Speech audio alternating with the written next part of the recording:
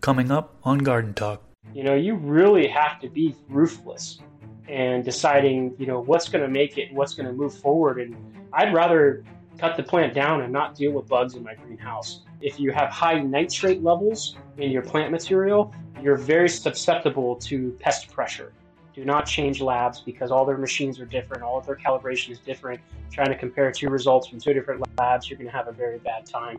Employ some of the science, and you'll really be able to see and have recordable data next to what you're seeing. Tissue testing, sap testing, soil testing.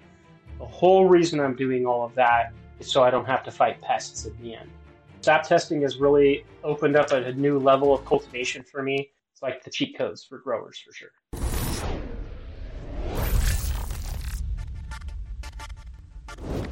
What's up, everybody? If you that don't know me, my name is Chris, aka Mr. Grow It, and you're tuned into the Garden Talk podcast. This is episode number 42. In this episode, I interview Tyler Platt from Grassroots Fabric Pots. He has been gardening for 10 years, and he grows a variety of plants, such as aloe vera, chia, apples, various vegetables, and medicinal plants. In this episode, Tyler talks about various testing processes, such as sap testing, soil testing, and tissue testing. He also talks about the outdoor and greenhouse operation that he's worked in. Thanks to all of you who support this podcast through Patreon. If you'd like to support, you can do so by going to patreon.com/MrGrowIt. Before we get into it, I want to acknowledge that one of my goals for this podcast is to bring zero cost for information about gardening, all plants, to the general public. That being said, I'd like to thank the sponsors of today's podcast who help make that goal possible. Big shout out to Spider Farmer for sponsoring this podcast. Spider Farmer is well known to produce high quality LED grow lights at a price lower than nearly all other companies. They have board style LED grow lights as well as bar style LED grow lights. I've used their SF1000, SF2000, and SF4000 LED grow lights in the past, and I got some excellent results with them. They also have grow tents, inline fans, and carbon filters. I will leave a link to Spider Farmer down in the description section below, and you can use discount code MrGrowIt5 during checkout for a discount on their products. AC Infinity is a sponsor of the podcast. Coupon code MrGrowIt will get you a discount on their products. I've been using their Cloudline T6 and T4 inline fans for several years now, and I absolutely love the automation built into them. On the inline fans controller, you can have set points for high and low temperature, as well as high and low humidity. This greatly helps control my indoor garden environment, so the temperature and humidity stays in the ideal ranges. I will leave a link to AC Infinity down in the description section below, and don't forget to use coupon code MrGrowIt for a discount on their products. Thanks to Dutch Pro for sponsoring this podcast. Dutch Pro products are now available in several countries across the world. For those of you that don't know, Dutch Pro is a plant fertilizer company that has base nutrients, additives, and pH regulators. They have different formulas of base nutrients for if you're in soil or if you're in hydro or cocoa. They also formulate their base nutrients for if you're using hard water or if you're using RO or soft water. I will leave a link to Dutch Pro's Amazon store down in the description section below, and you can use coupon code MrGrowIt10DP for a discount on their products. And we are back. Welcome to the Garden Talk podcast. Today I am joined with Tyler Platt from Grassroots Fabric Pots. How are you doing today? Doing great. Thank you so much for having me on here. I really love chatting with you whenever I get a chance to. This is going to be fun. Yeah, so we've known each other from MJ BizCon. I think that's when we met back in, I want to say 2017, I believe, is when we first met. So it was a long time ago, and then we saw each other a month ago at MJ BizCon. And figured we'd do a podcast episode. It's about time. You have an extensive amount of knowledge in so many different areas. Today we're going to be talking about tissue testing, sap testing, soil testing, and then if we have time, we might talk a little bit about your outdoor greenhouse operation that you've been working in. So super excited for this one. But before we get deep into the whole testing side of things, the various ways to test, can you give us a little introduction? Tell us about yourself and how you got into gardening. I'm 32 years old. I've been cultivating in Northern California for a little over 10 years. The beginning 5 years definitely wasn't as successful as the most current 5 years. But been working for Grassroots for the last 6 years, and honestly, I've had a lot of customers just pouring into me what works great for them, and the success they have in using our products or using other products similar to ours. So I've been taking all those cool tips and just putting them to practical use in my own personal garden and trying to get down to the possible best quality I can get to. And, one day I'd love to enter into some competitions later on down the road and to come back on and really show what I can do. Awesome. So what's your overall grow style, would you say? I mean, you indoor, outdoor? Do you grow in soil, cocoa? Are you synthetic, organic? What's your grow style? I mean, I've tried them pretty much all separate deep water culture, but I'm very, very comfortable outdoors, preferably in a greenhouse that doesn't have its cover on it. And then we put our cover on a little bit later in the season to really benefit towards the flowering. But we're obviously in the foothills, so we have a low amount of electricity. Some of it's on solar power. So, I can't keep my greenhouse cover on all year and pay for all of those fans or even be able to have the power to move all those fans. So we don't have a cover on our greenhouse most of the season. So it's kind of like outdoor. Then when we get down to, that kind of season where we got to keep things going and get the flower and really pushing forward, we'll put the cover on. It's a polyweave cover. That's 12 millimeters. So it's not just some basic plastic you guys are throwing on, little things. So outdoor, organic, living soil. I've been in the same soil for 4 years now, and I've just constantly been seeing improvements because I'm not counting on bro science. I'm using actual science to amend my beds. Gotcha. And that kind of wraps right into what we're going to talk about first, which is soil testing. So I assume you've done soil testing on the bed that you've been using for 4+ years. Can you talk to us, what is soil testing and why do it? Soil testing is really something you should use to take the weight off of your shoulders to know what you've put together is going to go forward in the right direction. Growing, maybe medical plants that we're growing or whatever we could be growing, but there's so much science and data that's been collected over the last 50, 75 years on what our soil makeup should be, what the chemical makeup composition, NPK, your mineral levels. We've got so much data that we can really count on to make sure that we're starting out in the right foot forward. So, why wouldn't you use those tools just to make sure things are going to be successful? I have customers doing this in a 2x4 raised bed, a couple fabric pots, just because they really want to see that super high quality Jungle Boys product without having to go through all of the effort of, maybe some crazy fertigation or rock wool. People know we can do it with living soil already. So it's like, let's get rid of all the BS and get down to really the meat and potatoes of the situation. Because when you do a soil test, right, you're getting, I think most people use Logan Labs. I know there's a ton of different places you can get soil tests, but I feel like the most popular one is Logan Labs. They give you a breakdown, right? There's several different tests that can be done, and they give you kind of a breakdown. Can you explain kind of that process and what it consists of that you see on that breakdown? Yeah, and there's a lot of different soil tests you could do. You could do a very simple soil test for just a couple dollars through a local lab.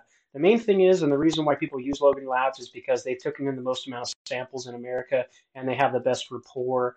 And main thing is, even if you find somebody local, which you might want to do just because of the cost of things, stick with that lab. Do not change labs because all their machines are different. All of their calibration is different. Trying to compare two results from two different labs, you're going to have a very bad time. So pick a lab, stick with it. Many people are using Logan Labs because it's just so easy to translate in common ways. But I still personally would take my soil test, forward that on over to the soil doctor. He charges you $45 to give you a big, 4-page write-up on that and take all the guesswork out of you and tell you exactly what to amend per mineral. So you can't go wrong in that situation. And you should be doing that soil testing a lot in the beginning and then taper off later down the road as we're seeing patterns. I know a lot of commercial facilities use it, right? I mean, it's so justifiable when you're going to have such an increase. You know what I mean? You mentioned $45 for the consulting. I think it's another $50 for the actual test.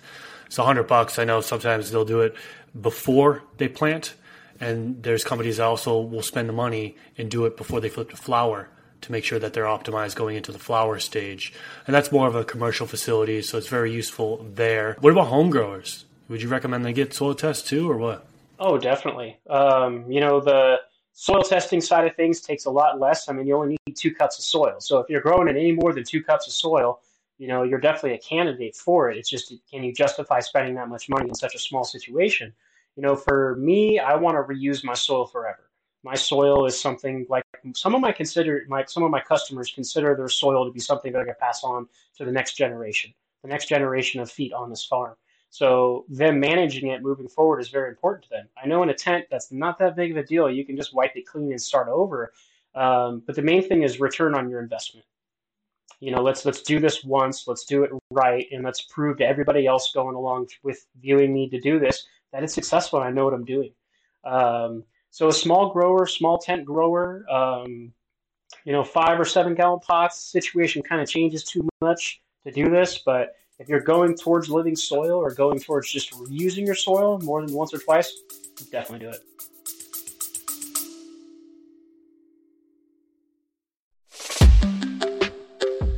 What's all around you, almost everywhere you look, and makes your life better?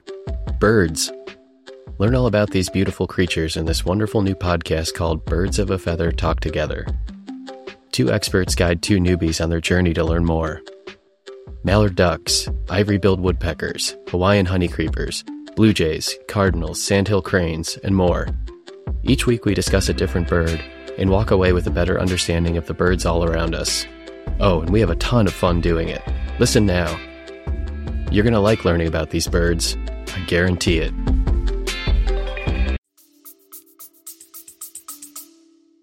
Now, what about the folks that are running synthetics? What I'm saying is they can justify the cost of the test and the consulting, but they're a synthetic grower.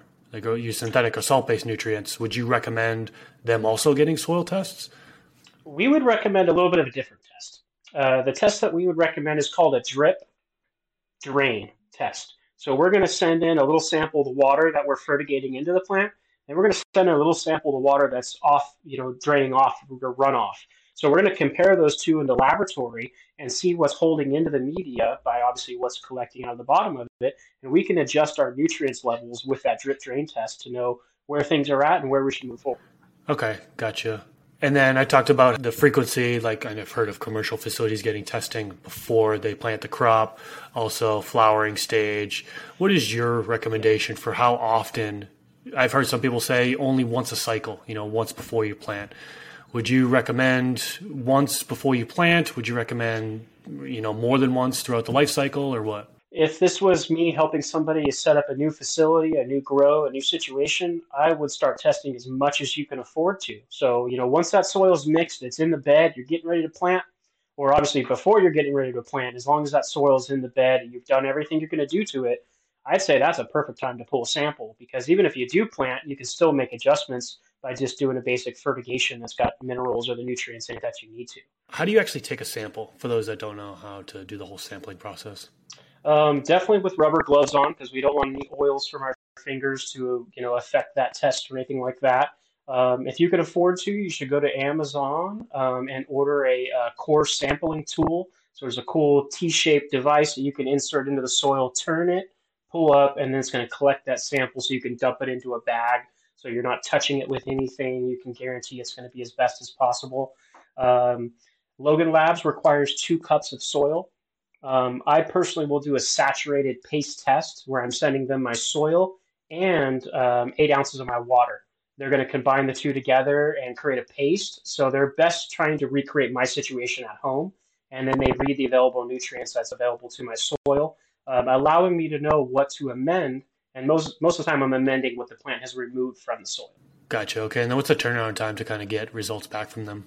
I'm in California, so I will ship out my sample overnight and pay a good amount of money for that. You want to get your samples there by Monday or Tuesday, and then you're going to get an email by about Friday requesting you to pay that invoice, and then you get your results back. Okay, so it's not too long of a process there. It sounds like they get through them pretty quickly. Yeah, they get through them pretty quickly, and then the next step would be forwarding that information over to whoever's going to translate out your soil tests. You can, invest a lot of time and effort into trying to figure out where those levels would be. I recommend at least getting with the soil doctor once to have him explain what these levels should be, and so then it gives you something to work towards, in the future. Absolutely. And if anybody wants to learn more about soil testing, I actually did a whole podcast episode with the soil doctor. So I recommend you guys go check that out if you want to learn more about soil testing, because we are going to move on to sap testing. Want to talk to us about what you know about sap testing? Yeah, sap testing has really opened up a new level of cultivation for me. Um, when you talk to Jenny Garley at New Age Laboratories about sap testing, she commonly tells how a lot of her customers will refer to sap testing as getting the cheat codes on these plants for really trying to get the best genetic expression possible. We really want to have the best nutrient load possible. We're asking these plants, whether it's a fruit tree or whether it's a vegetable or anything, to run a race for us and to be producing the best possible product at the end of that race, because we want something that's going to be, highly, highly minerally charged to really benefit our bodies. So, using sap testing, we compare the top leaves at the top of the plant and we compare the bottom leaves at the bottom of the plant. At the bottom, you're always going to see the deficiencies. You're going to see those yellow leaves first. You're going to see that discoloration. You're going to see that weird stuff. Also, plants, if they have an over of too much nutrients of one kind, they're going to get rid of it in those lower leaves.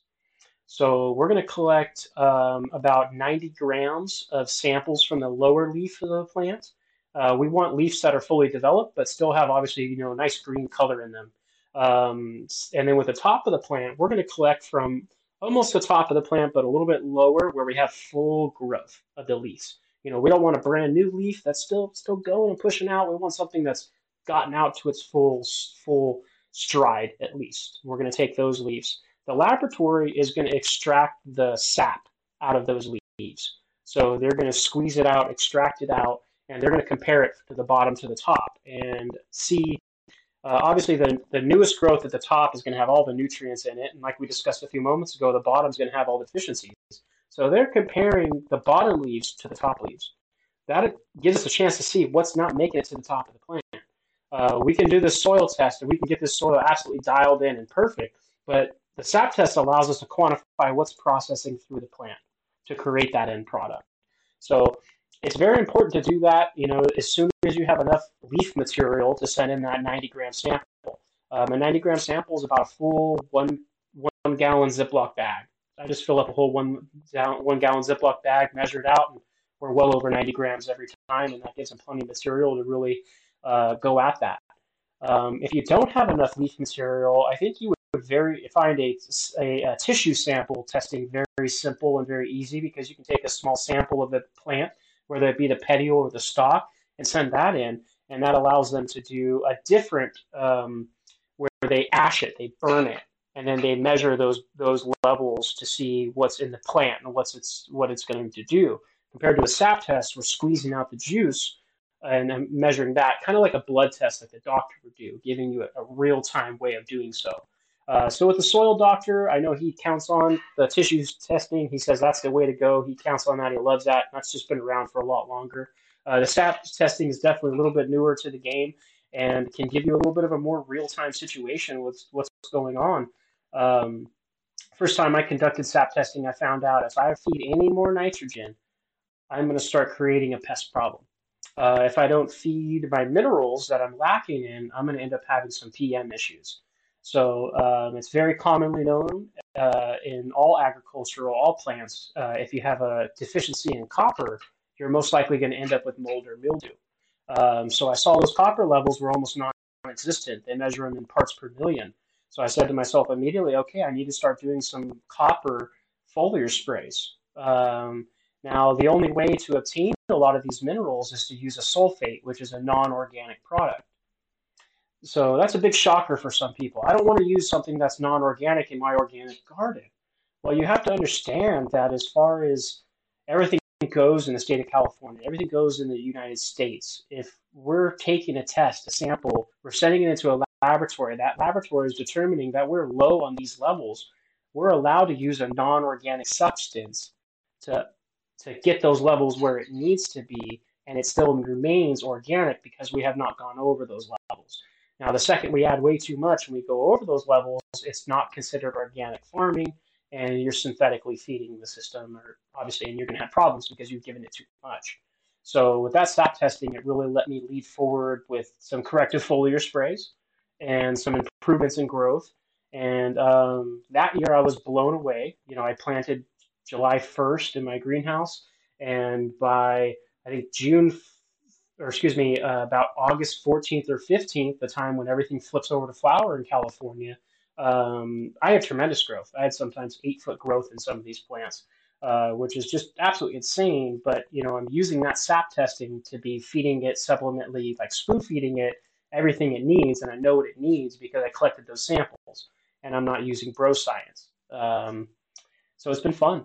It really has been. It's been quite a journey. It's like the cheat codes for growers for sure.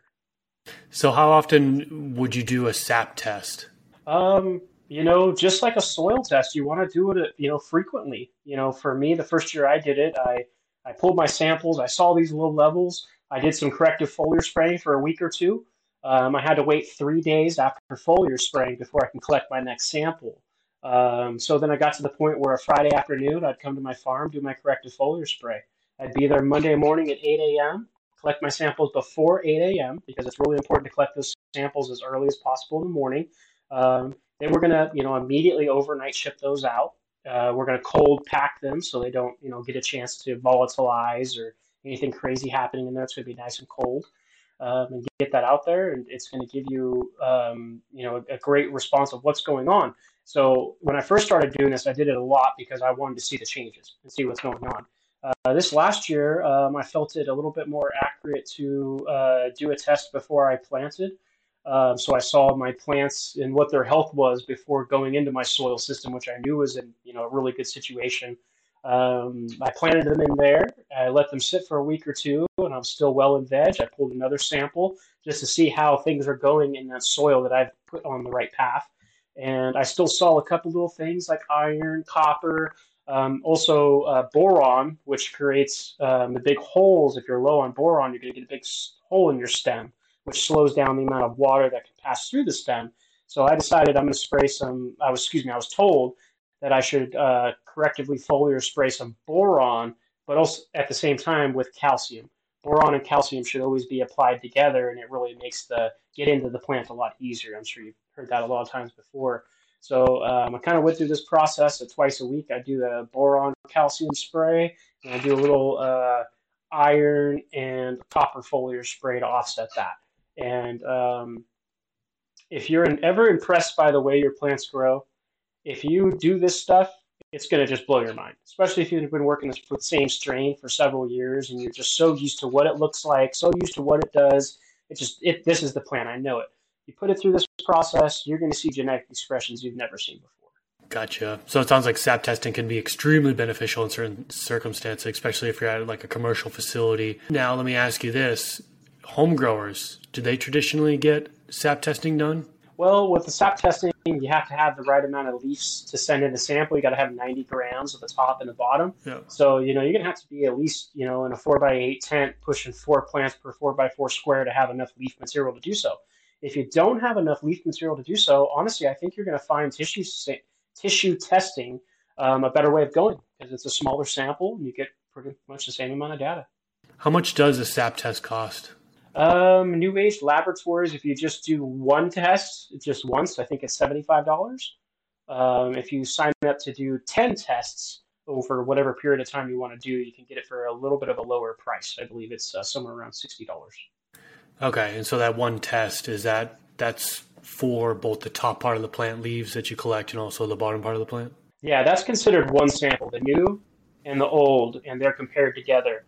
And then we get a breakdown of every different mineral, your Brix level, so we can see what the sugar levels are. We're going to see the pH of the plant material. We're going to see so many different things that really allow you to become an expert in your own situation. Especially for people who are doing side-by-side stuff or have the same setups as other people, you really want to take a step ahead, employ some of this science, and you'll really be able to see and have recordable data next to what you're seeing. That makes sense. Yeah, sap testing is something I've never done before. I'm just a smaller home grower. I grow no more than 12 plants. That's all I'm allowed to grow in my state. Soil testing I've done before, but the sap testing I haven't. So I think I need to kind of send one out. And I think for me, being a home grower, when it would be beneficial to do it is maybe while it's in veg, big enough to where I can pull the leaves off before flipping to flower. I feel like potentially that would be beneficial because then I'd get that report, know where I'm struggling, make adjustments before flipping to flowering. What do you think? That's exactly what I would do at a bare minimum because, you're going to be flipping to flower. You've got several weeks of foliar spraying that could be done there until you get to a point where you're like, oh my gosh, these buds are getting big and I don't feel comfortable foliar spraying. I'm risking mold and mildew and that kind of stuff. I foliar spray quite a while through flower because I'm supplementing products to prevent those issues from happening in the beginning. And I don't have my cover on my greenhouse, so I'm not trapping in a bunch of humidity. It's getting a chance to dry out pretty fast. So everybody's situation is a little bit different. That makes sense. Let's move on and talk about tissue testing. So you kind of touched upon it a little bit. Give us the details about tissue testing. Yeah, I honestly would count on somebody like the soil doctor for all of that advanced information. I personally have never conducted a tissue test myself. 2 years ago, I got into sap testing, and that was the first thing that was shown to me is it's a better form of testing because they're not burning the material. You're getting the best information directly out of the plant right then and there. So tissue testing, I think, can be better for somebody that's on a smaller scale. And maybe you should be doing one of each just to see what test is more beneficial for you. Maybe it's sap testing. That's the only way to go because you like that process and it's easy for you. Maybe the tissue testing is going to really be a better, simpler process for you in the end. So, me personally, I'm going to imply some tissue testing and I'm going to compare some things and I'm going to see what's easier, what's more simpler for me. It's really about the less labor and what's making us have to enjoy growing. Let's enjoy growing and not be like, oh my gosh, I have to foliar spray. Oh, it's ruining my life. So I like to keep things positive. Now, I assume tissue sample, it sounds like you need a lot smaller amount of plant material. Is that right? So how is like a tissue test done? How much does it cost? Things like that. I actually don't know because I haven't done one myself at Gotcha. all. I've seen people take, samples of a stock, put it in a Ziploc baggie, properly label it and send it out to the laboratory. There's a lot less risk because you don't have to worry about keeping the sample cold. You can collect that sample throughout the day and then ship it out once you drive past the post office later on the end of the day. Compared to a sap test, you have to be very critical about these things. You have to cold pack it and you got to get it out there immediately. So it's going to depend on what works for you guys and where and logistically how far you got to ship these samples as well is a big thing. Okay. And then as far as the report, the breakdown, I think you might have touched on is pretty much the same information as a sap test, or are you going to have different results? No, you're going to have all the same results. You're just not going to have a comparative from the bottom to the top. So, and now that I'm thinking about it, the real thing, if I was looking at a plant and I was seeing some definite deficiency issues and we're like, what the heck is going on with this thing? You would definitely want to do that sap test because it'll comparatively show you, what's in the top leaves, what's in the bottom leaves, and what's moving through the plant. That tissue sample is just going to tell you if we chop that stem off right there, it's just going to tell us what made it to that point and what the plant was able to create at that point in time in growth and when we collected the sample. So I think the tissue testing versus sap testing thing really depends on where you're at and what situation you're going to be best in. Okay, yeah, that makes sense for sure. Let's talk about the outdoor greenhouse operation that you've been working in. So you talked to me before we started recording this. You're excited about everything you got going on there. So talk to us about it. What do you got going on out there? Yeah, so I'm running a couple of 48-foot raised beds. We're in Northern California, so we're kind of riding it and out as long as we can and having a great time. Obviously, we're growing our 6 plants, but on a very big scale that they can become large and give us what we need for the year. But the soil testing is really progressed in a way that I'm showing less amendments every year. So my soil is retaining nutrients and is moving forward in a very positive way. So I think by 3 or 4 years from now, there could be a point where I don't have to do anything in my soil. I can go out there and make sure it's saturated and plant my plants.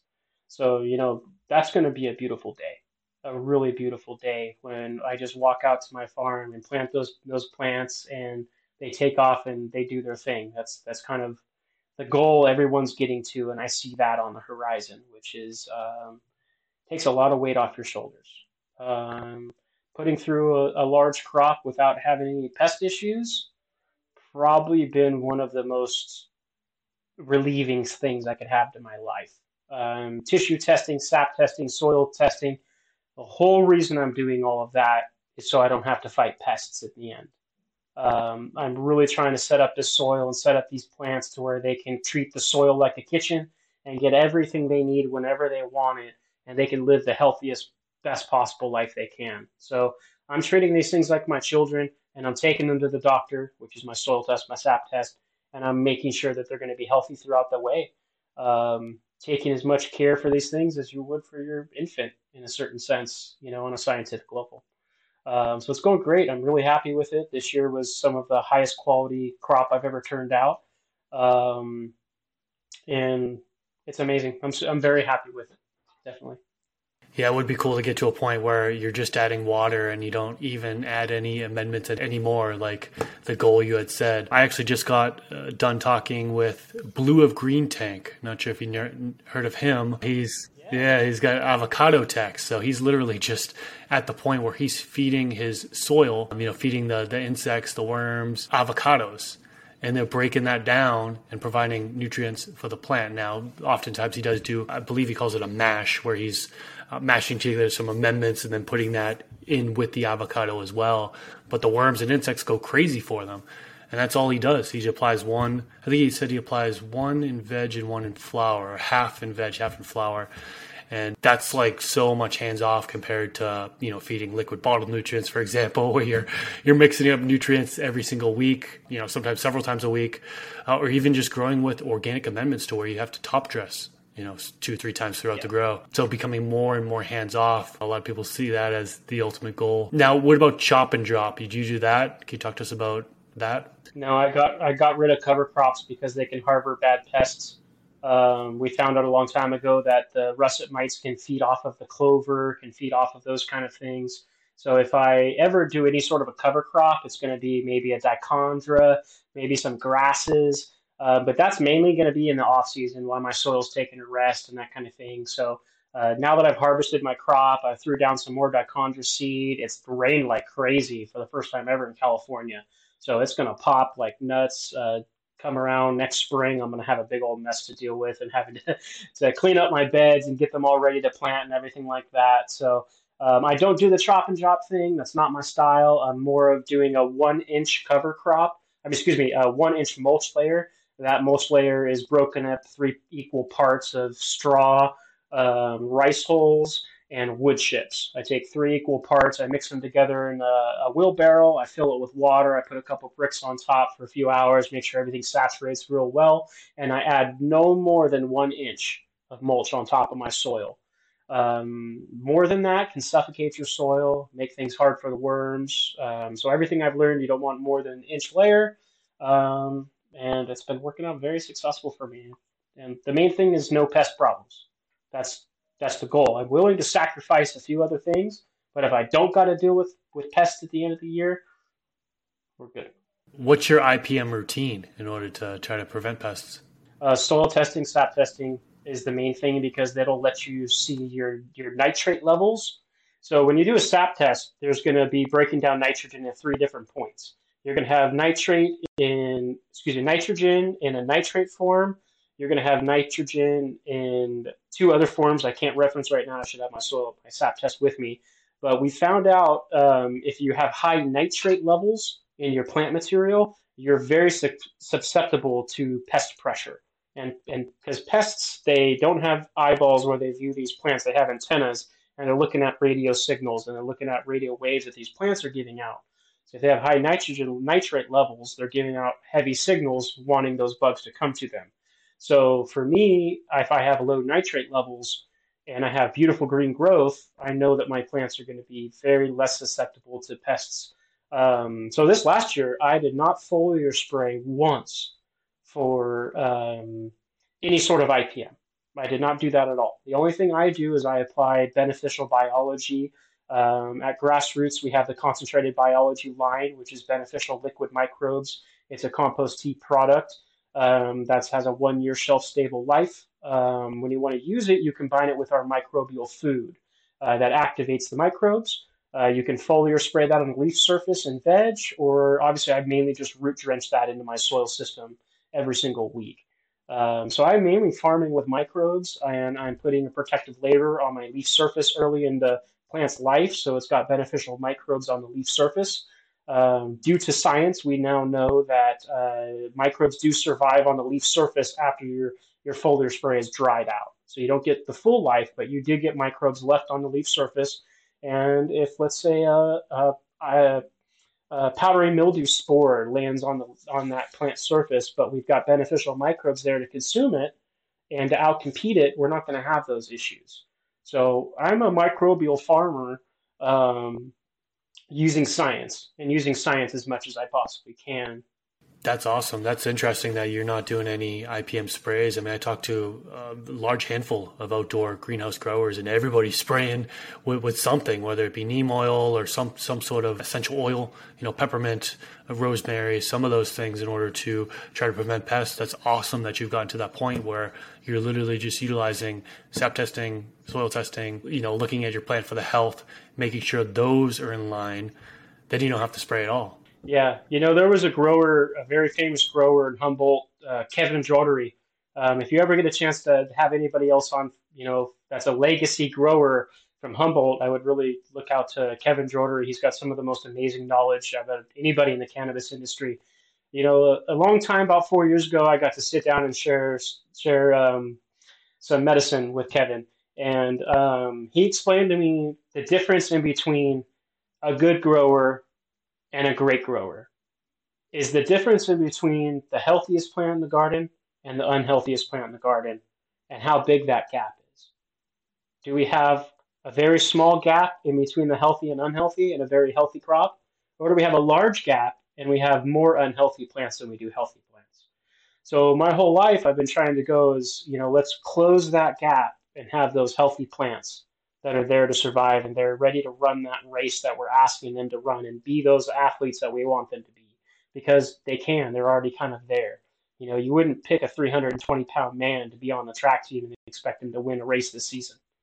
You don't do that, So grabbing that plant that's got purple stalks, purple stems, fading leaves on it, and picking that to go into your garden is probably the biggest mistake you made that whole time. And foliar spraying or doing a pesticide when your plants really don't need it is affecting them on a greater level than you really understand. So I'm not gonna use an IPM product unless I have a really bad issue. And if you are going to use one, I would suggest maybe Suff Oil X, which is retailed by Arbico Organics. It's a mineral oil, and the times that I have used it or need to use it, the plants freaking love it. And I'm not going to use it again for a week or two. And if I have to use it again, I'm debating getting rid of that plant. You really have to be ruthless and deciding, what's going to make it and what's going to move forward. And I'd rather cut the plant down and not deal with bugs in my greenhouse than to continue on and be like, I got to foliar spray it again. It's still not healthy. If you're foliar spraying IPM products and expecting the plant to be healthier, that's not going to be the end result. The plant, you're just wiping off those bugs and hoping that it doesn't continue. You have not fixed the problem from the beginning that's creating the bugs. That's been my whole life purpose for the last 5 years, is what stops bugs from ever coming? And what can we do? I don't want to get to the IPM side of things. That's a horrible situation. It's stressful, and you're not happy. I'd rather be on the other side of things where we're constantly preventing it and having a happy life. So yeah, happy plants, happy life. I think that's a great way to go about it. Prevent the issue from occurring at all, to begin. Let's transition. Let's talk about Grassroots fabric pots. You say you've been working with them for about 6 years, I believe you said. Talk to us about what they do at Grassroots, what you've got for products, and so on and so forth. We're here to educate people that normal fabric pots are not smart. They actually suck. Just why we have the living soil fabric pots right here that have a liner in it that help you grow plants in an organic way. So normal fabric pots that don't have a liner, they dry out from the top down, the bottom up, and the sides in. So there's no situation in the world where a plant dries out from all those different situations, besides maybe something that grows in sand, straight sand 24/7. So, throughout the years, we had people that we thought were crazy telling us the fabric pots sucked. And we're just like, man, these things are great. Everybody buys them. Leave me alone. Go have fun. Now, a couple years later, people were telling us, I'm having problems. And then we're like, what? you're having problems. So they started telling us how the soil was drying out unnaturally.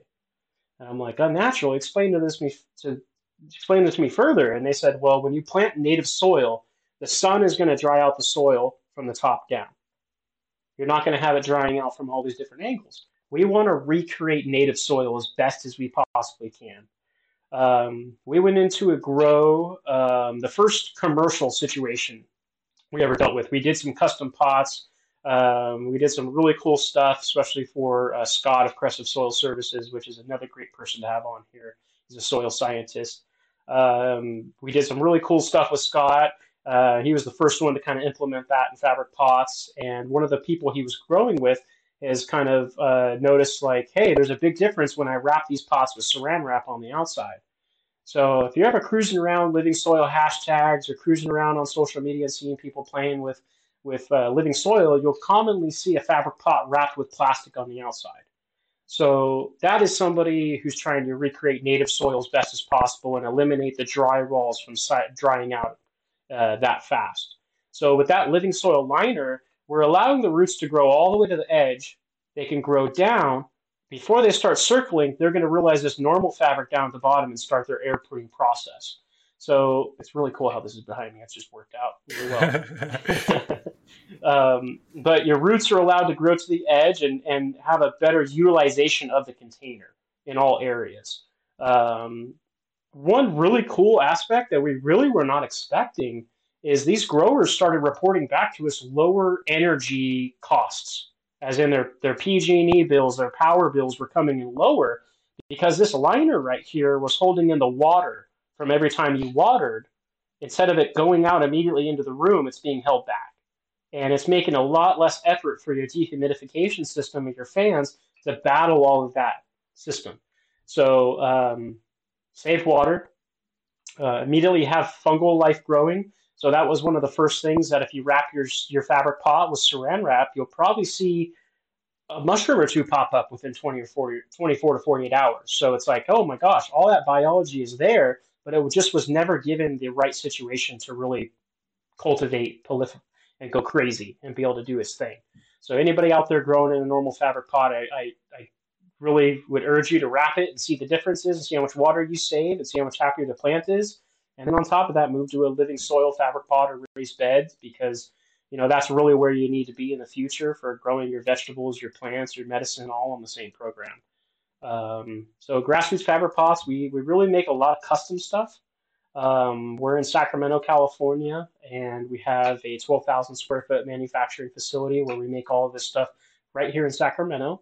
Our fabric is from the state of Georgia, so it's American made. If you've ever been in the military or have any family members in the military, this fabric will look very familiar to you because this is the same fabric that's used for the U.S. military in their HESCO barriers, barricades, any forward operating base, anything like that. This is from the same exact manufacturer. We just have a little bit different specifications as far as the thickness goes. With those barricades, they can go with the thinnest material possible, and it does great. So for us, we went with something a little bit thicker. We went with an 8.5 ounce material, which shows the weight per square inch. American made, no heavy metals, very consistent fabric. Indoors, I can't estimate a life on it. It's probably going to last for pretty close to forever because there's no UV light to break it down. Outdoors, you've got the UV light coming down from the sun. That's what's going to break down the materials over time. There's not much you can do about that. Our products outdoors in the harshest conditions are going to have a minimum life of about 5 years. Probably well over that. We know we're being conservative. Awesome. Yeah, I have the 2 foot by 10 foot bed outside. I got some veggies there. You gifted it to me several years ago, man. Had to have been 2019, I think, is when you gifted me that one. So I appreciate that. And I like them. I agree with what you say about how like fabric pots, it just dry outs from all angles. And when you got microbes that you need to be there to break down those amendments for the plant, turn them into usable nutrients for the plant. Well, if they dry out and there's no water there, they go dormant, right? They're in a sleep state, so they're not able to work and break things down. So you are more prone to see deficiencies potentially happen because the plants are getting a lack of nutrients. So I'm a believer in grassroots fabric pots for sure. I've actually also just done plastic pots over fabric pots just for the reason you mentioned, you know what I mean? Because I don't want them drying out from all different sides, specifically when I'm growing bleeding water out the side. Yeah. Well, this has been a great talk. Kind of wrapping things up, tell us how can listeners find you and what do you have upcoming in the future? Yeah, we've actually got some absolutely amazing stuff coming out in the future. This is one of our new shirts we have, Soil Life. We have a new version of our logo coming out, some really cool stickers, Save the Soil. So we haven't done any new marketing in about 3 years. We've just been focusing on our products and focusing on getting out as much fabric pots and raised beds as we can to people. But now for the last 8 months, the owner and myself have focused on some new marketing. And we're really going to get down to showing how much we benefit the culture and how much we are a part of the culture of the industry that we work in. So we've got some amazing marketing, some new boxes that all of our products will be delivered in, a lot more support, a lot more help for getting forward throughout that process. So you can reach us at grassrootsfabricpots.com. You can also reach us on social media, just Grassroots Fabric Pots on Instagram. We have a Facebook. We also, I personally host the Grassroots Living Soil podcast. It's available on Spotify and Apple. I do what I can to have some of the best people on there as well. So we should get you on there too, man. That'd be awesome. That'd be pretty cool. Well, I'll certainly leave links to the stuff that you just mentioned down in the description section below. But thanks so much for coming on, man. Definitely learned a few things. It's great catching up with you. It's always good catching up with you and just talking shop. And yeah, hope you enjoy the rest of your day. Thank you. Your guys' success is my success, so I'm here to give out any of my knowledge totally free and free source, so I'd love to help you guys out. Absolutely. All right. Take care.